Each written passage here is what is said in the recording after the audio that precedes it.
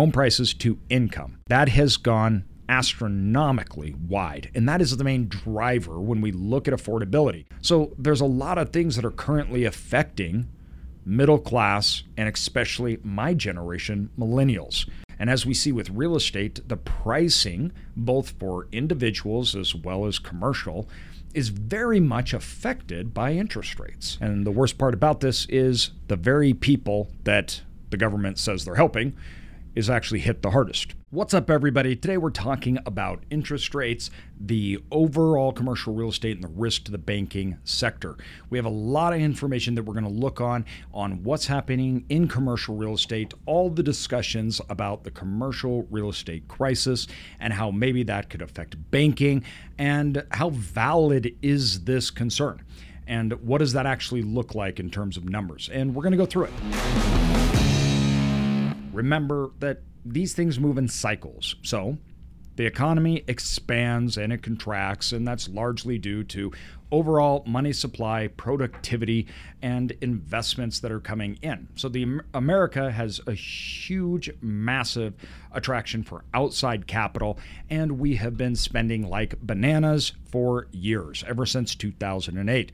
Normal market cycles are really dictated by short-term cycles overlaid by really long-term cycles that is driven by that capital expansion in the form of debt. Now, real estate are prime drivers of debt products because they have so much debt. Now, all real estate basically out there has debt, and it's done in different ways, not like your traditional 30-year mortgages, which is very unique. Most people don't know, but that's an American thing. A 30-year mortgage is a very special product. In fact, that is the largest reason, I believe, for wealth within the middle class in the United States. Outside the obviously largest economy in the world, great business and investment opportunities for Americans, the 30-year mortgage has allowed them to own homes and have a start date and an end date that works and is payable at the beginning and will be paid off at the end. And with inflation, and as prices, goods, services go up, and so do incomes, that payment actually becomes more affordable along the way. This puts them in better cash flow positions, but also equity positions later on. Now, you may be saying, AJ, that's great, but that is a baby boomer thing, meaning that us millennials, we don't have opportunities like that anymore. Now, I want to first remind everybody that we can't look at investment cycles in snapshots and dictate that one snapshot is brought across all different planes of time. Meaning that while some things are harder for certain periods in certain generations in one period, it doesn't naturally mean that it was easier for baby boomers at their time. Few examples that we've shared with in the past, the average home size has literally doubled. Homes are way nicer, meaning 30% of homes, in our parents' and grandparents' time, only 30% even had full utilities. We have granite countertops. We have all of these amazing things, and houses on average are at minimum twice, for 3 times the size of our grandparents' age. Also, there was less access, meaning home ownership has grown. Now, home prices to income, that has gone astronomically wide. And that is the main driver when we look at affordability, meaning that how much we make compared to the cost of houses. But you also have to remember that you were talking about a time where our parents lived through at 18% interest rates, meaning that for up until the last year here, your payments were historically outrageously affordable. 30-year mortgages at 3%, even though the house was more in comparison to cost to income, the payments were less. Now, that has obviously changed because of rising interest rates. And that has changed that wildly because now it is very unaffordable. It's very unaffordable for the masses. And we're also in a position where we don't have homes. We've been underbuilding to the tune of millions every single year. So there's a lot of things that are currently affecting middle class and especially my generation, millennials. Now, home ownership being a major driver of wealth in the United States, does come and go through different cycles. It goes up, it goes down, credit contraction, expansion, your overall cost to income. We are in a period of unaffordability for the greatest, meaning the largest, not the greatest, the largest generation since the baby boomers. And we are larger than the baby boomers by a lot as far as total numbers go. In fact, we are the largest in this generation. We have the largest population as a percentage in the United States of any country in the world. That is a huge economic driver. These people are moving in key consumption eras, and it also happens to be triggered in a time where we now have an affordability crisis in housing. That is really bad timing.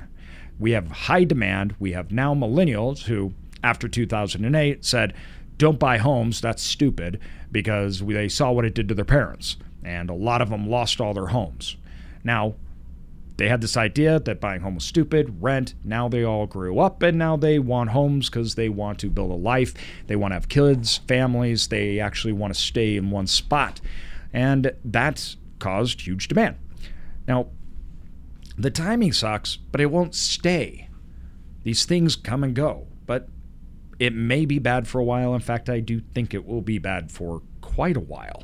And as we see with real estate, the pricing, both for individuals as well as commercial, is very much affected by interest rates. That's why when we're talking about commercial and the effects that interest rates have on commercial, it's big. It's really big. But the effects on it generally are in the market of the asset. What does that mean? In commercial, unlike residential, where residential, it is simply affordability and what I want to own. Commercial is a business. It produces income, and it's an asset that they buy and sell, and value is not derived solely because of the market and what it'll pay for it, but also because of what it generates. That usually means there is a range with an acceptability that people will buy and pay. If it makes X amount of money, I can afford X to receive X. Now, markets get out of whack when we see massive government intervention, as is what has happened after 2008, as well as during COVID. Government intervention at a scale we've never seen, which created a lot of incredibly dire affordability issues in the United States. And the worst part about this is the very people that the government says they're helping is actually hit the hardest. The lower middle and lower class, inflation's devastating. These rising prices for grocery, gas, the basic things, they're devastating on the people that cannot brunt those costs. And that is taking out a whole level of middle class. And the middle class looks like it's getting a lot smaller. What it takes to be in the middle class. What do we even view as the middle class in the United States? Inflation can really, really take that out. The inflation of not just housing, but everything, every little thing that we do. Now, that's also combined with other economic struggles and problems that we have seen since the Great Recession and financial crisis. These things have led a lot of people to be very, very nervous, obviously, because if we do have a hiccup at levels that are unaffordable, what are we going to do? Now, it's important to understand that this is a chicken and egg thing, meaning that the Fed, although why it's worried about consumers, also wants unemployment to rise, because in order to help the whole, they have to have unemployment go up so overall demand lowers, because inflation is driven by too much demand chasing goods and services, rising the price, really too much capital, which requires too much demand. Well, when people don't have jobs, they don't have capital. And the Fed is very open about it. They are trying to force a recession, and they want unemployment to go up. In fact, they're very frustrated that their higher interest rate moves has not resulted in lowering demand, and they were very shocked by the jobs report that just recently came out, because it blew away anyone's expectations on what we thought would be job filings, and unemployment is just so low. This is causing labor crises in the economy, and the Fed is actively trying to stop this, and it's not working.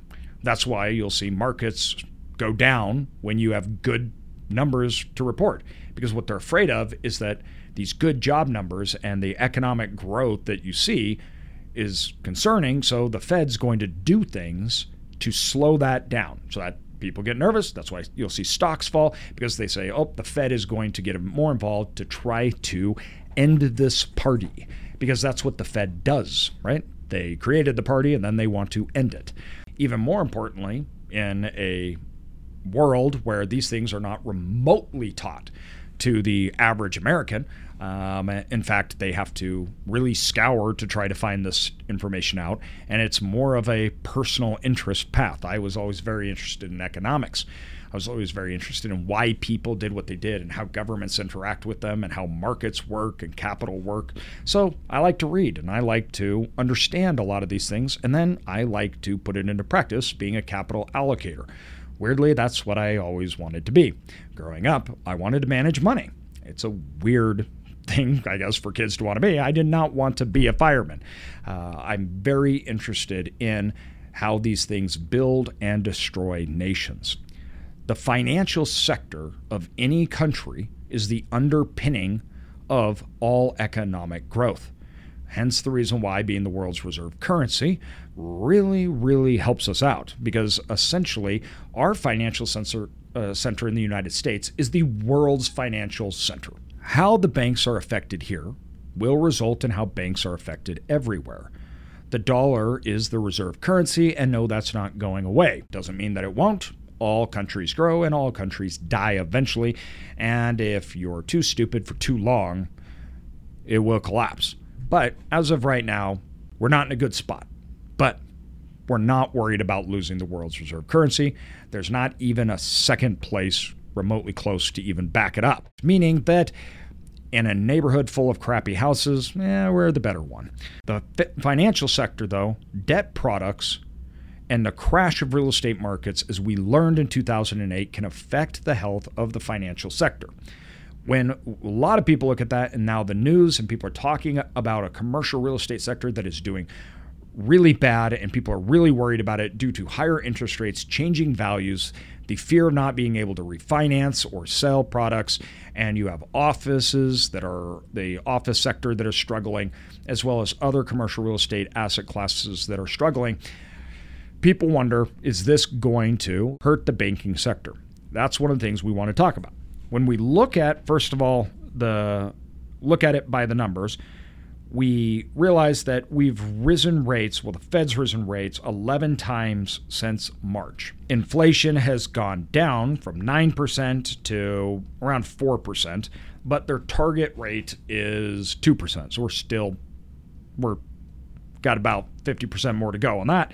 And they are proceeding carefully because the Fed's doing this as they walk a fine line. We call it a soft landing. We're hoping that they're landing this ship or this plane and it's not going to crash upon impact. So can they do this? Can they contract the money supply? Can they get rid of inflation and not take everyone down with them? That's what they're trying to do. But certain sectors are hit, obviously, more severe than other sectors. First ones are risky assets. We see this in private equity and technology. Immediately, you have companies that are startups and they are high cash burning companies that are affected. They burn a lot of cash, they need a lot of cash, and tightening hurts those sectors. Now, the other one are sectors that are primarily dependent on debt, like commercial real estate. Now, the commercial real estate sector in the United States is massive. It's like $23 trillion. But that represents only 14% of all bank assets. And office space doesn't even represent 4% of asset exposure for the banking sector. If we look at the makeup of this debt, we have about $2.56 trillion in commercial property debt that will need to be refinanced over the next 4 years. Now, that number seems astronomical, but you also have to remember we're talking about $5 trillion. Not only that, you have to remember that all debt turns over, meaning that it's not like we have this ginormous lump sum that like nobody planned on, and debt is constantly turning over. So over the next 4 years, we have 2.5 trillion. Well, okay, well, the next 4 years we'll probably have something similar, right? That's actually normal. This isn't like we have these headlines that are saying over $2 trillion in the next 4 years are going to come due, and it makes it catastrophic sounding. Now, it's not good because interest rates, so there what we're looking at is, okay, we're in a high interest rate environment. That debt is needing to be refinanced over the next 4 years, this $2 trillion, and it's going to be harder to refinance than obviously free money or 3% is. But just because it's 3%, it's 7%, not 3%, doesn't mean that they're going under or they're going to go bankrupt. It doesn't mean that they don't have refinancing options. That's not what that means. It doesn't mean $2 trillion is going to burst. Even if it did, once again, as we talked about before, exposure in a 4-year period of time of $2 trillion to the banking system, crazy enough as that seems, isn't catastrophic. All we understand is that it's an astronomical sum of money.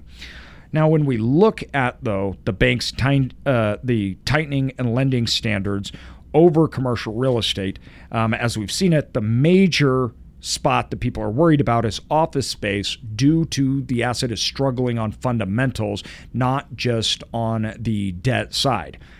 When we look at office space, it accounts for $748 billion, or 17% of the $4.5 trillion in outstanding commercial loans.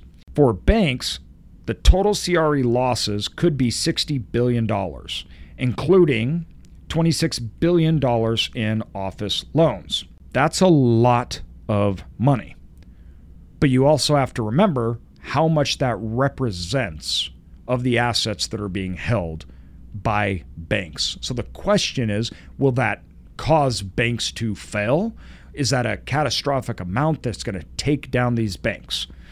Now, out of the distressed market, so that means debt that we're looking at in commercial real estate that is in distress, or they're worried about it being able to refinance because of fundamentals, loss of value, 41% of the $79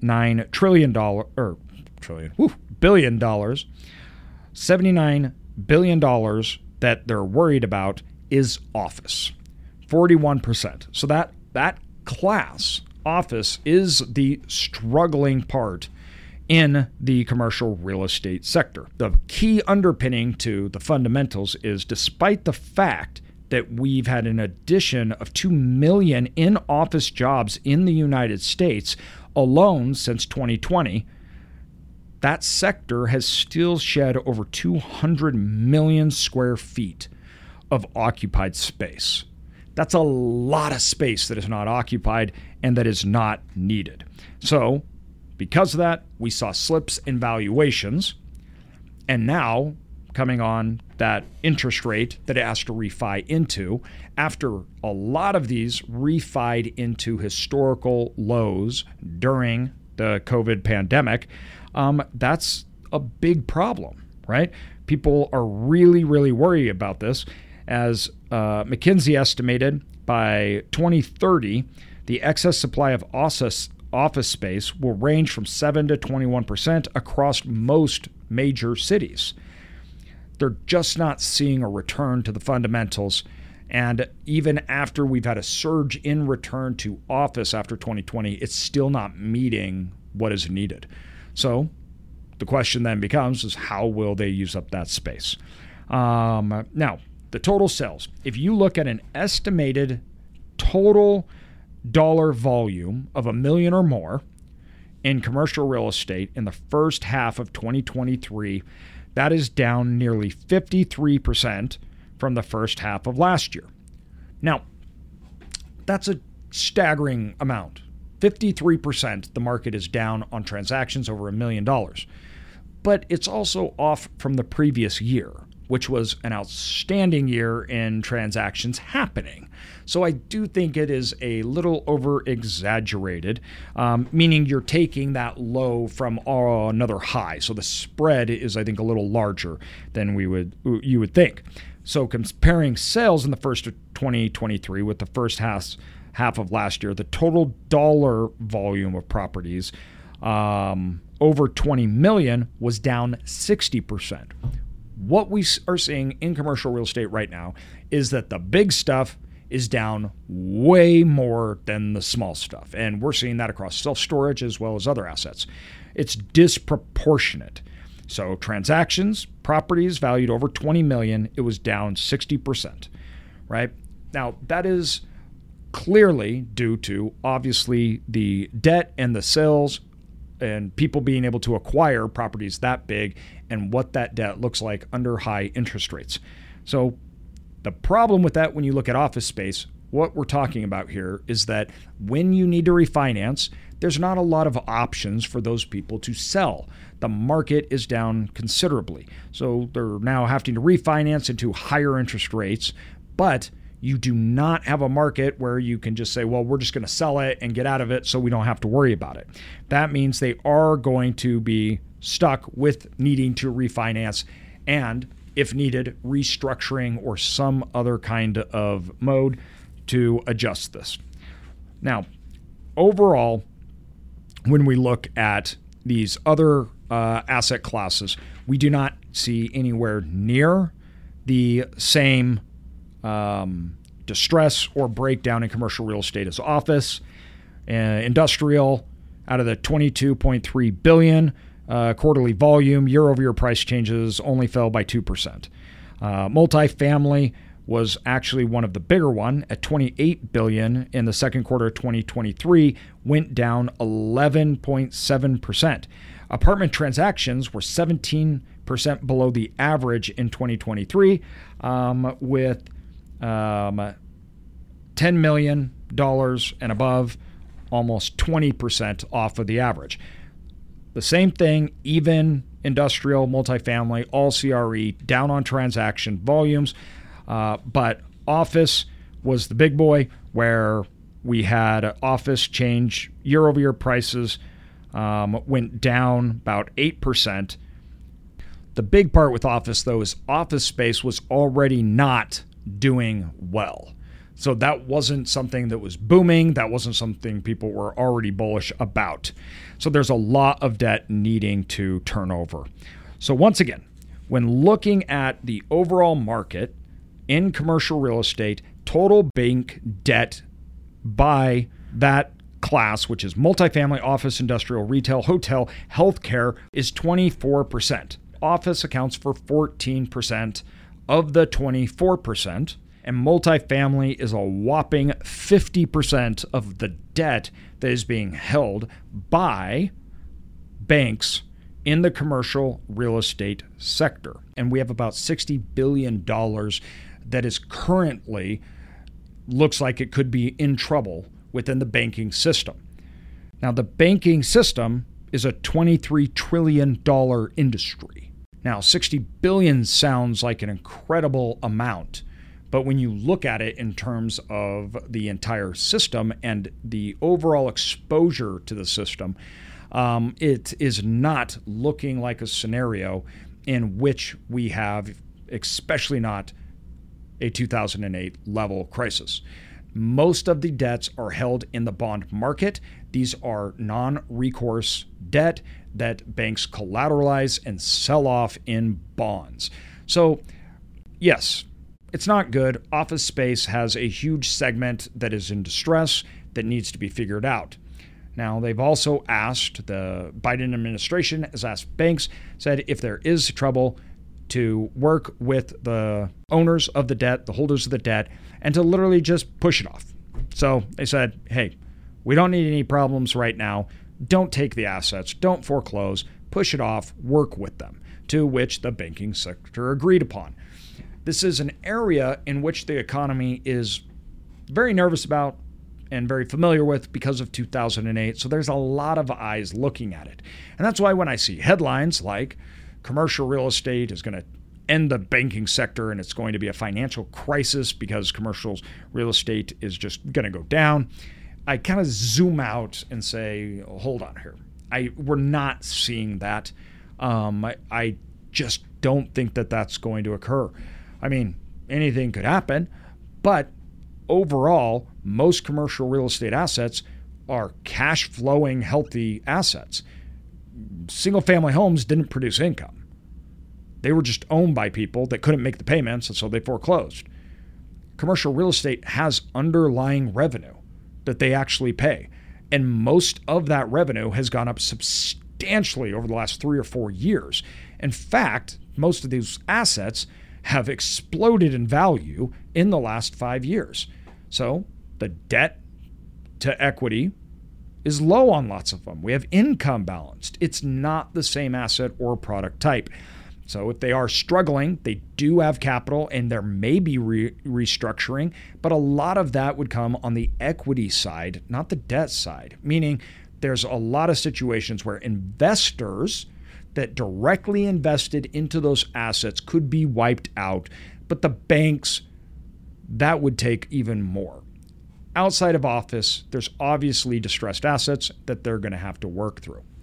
Okay, so everyone, remember, there is cycles in the economy, and the money supply, trying to make it go up, has consequences, like inflation. Trying to get the money supply down has consequences, like restructuring and debt problems, because you're changing the cost of debt and the cost of money, and the underlying assets therein are affected by it. This is the thing that I've been talking about for 2 years now.